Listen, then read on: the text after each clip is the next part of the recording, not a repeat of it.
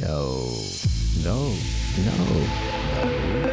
no expert. No expert, no expert, but I do have an opinion. What is it about our species that makes us want to measure everything? Earlier this week, I was swimming laps, and after a busier than normal period of long hours, little sleep, and poor routines, my mind was foggy. I was struggling to keep count. Was I up to 4, or had I already swum 6? Could I even reach my mini goal of out-of-condition target of 10 laps, or would I be able to push through and swim 20? How long had I slept the night before? How long would I sleep tonight?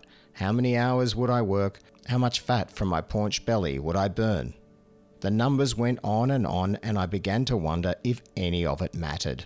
Why couldn't I just swim for 30 minutes and not count the number of laps? Why did I need the count?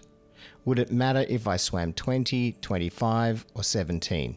But then 30 minutes was a measure yet again.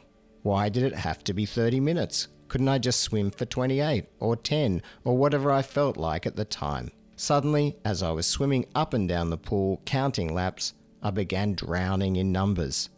I was surrounded and soaking in means and methods for measuring all aspects of my life. The way I spent time, everything I ate, my level of education, my income, my outgoings, my height, my weight, the number of words I would put to a page. Everything measured, everything weighed up and compared to some standard form or another. But why? Why do we do it? As I approached my 10th lap, I realized my mind and body were gearing up for a shorter swim. After all, it had been a while and I didn't want to overdo it. My last lap is always a sprint. Whatever energy I haven't expended in the lead up, I try to burn off in one final and focused push.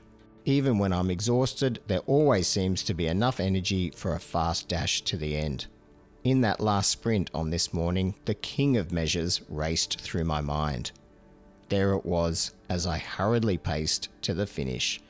The measure of all measures, the very thing my swimming was aiming to push away, my mortality.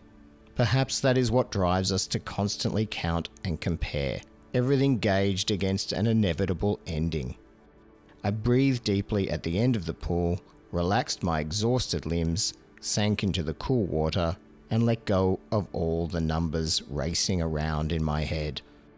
I was in no hurry to reach the end of that mortal measure that defines us all, content for the time being to question if that very limit on our lives is what feeds our insatiable need to evaluate, measure, and define.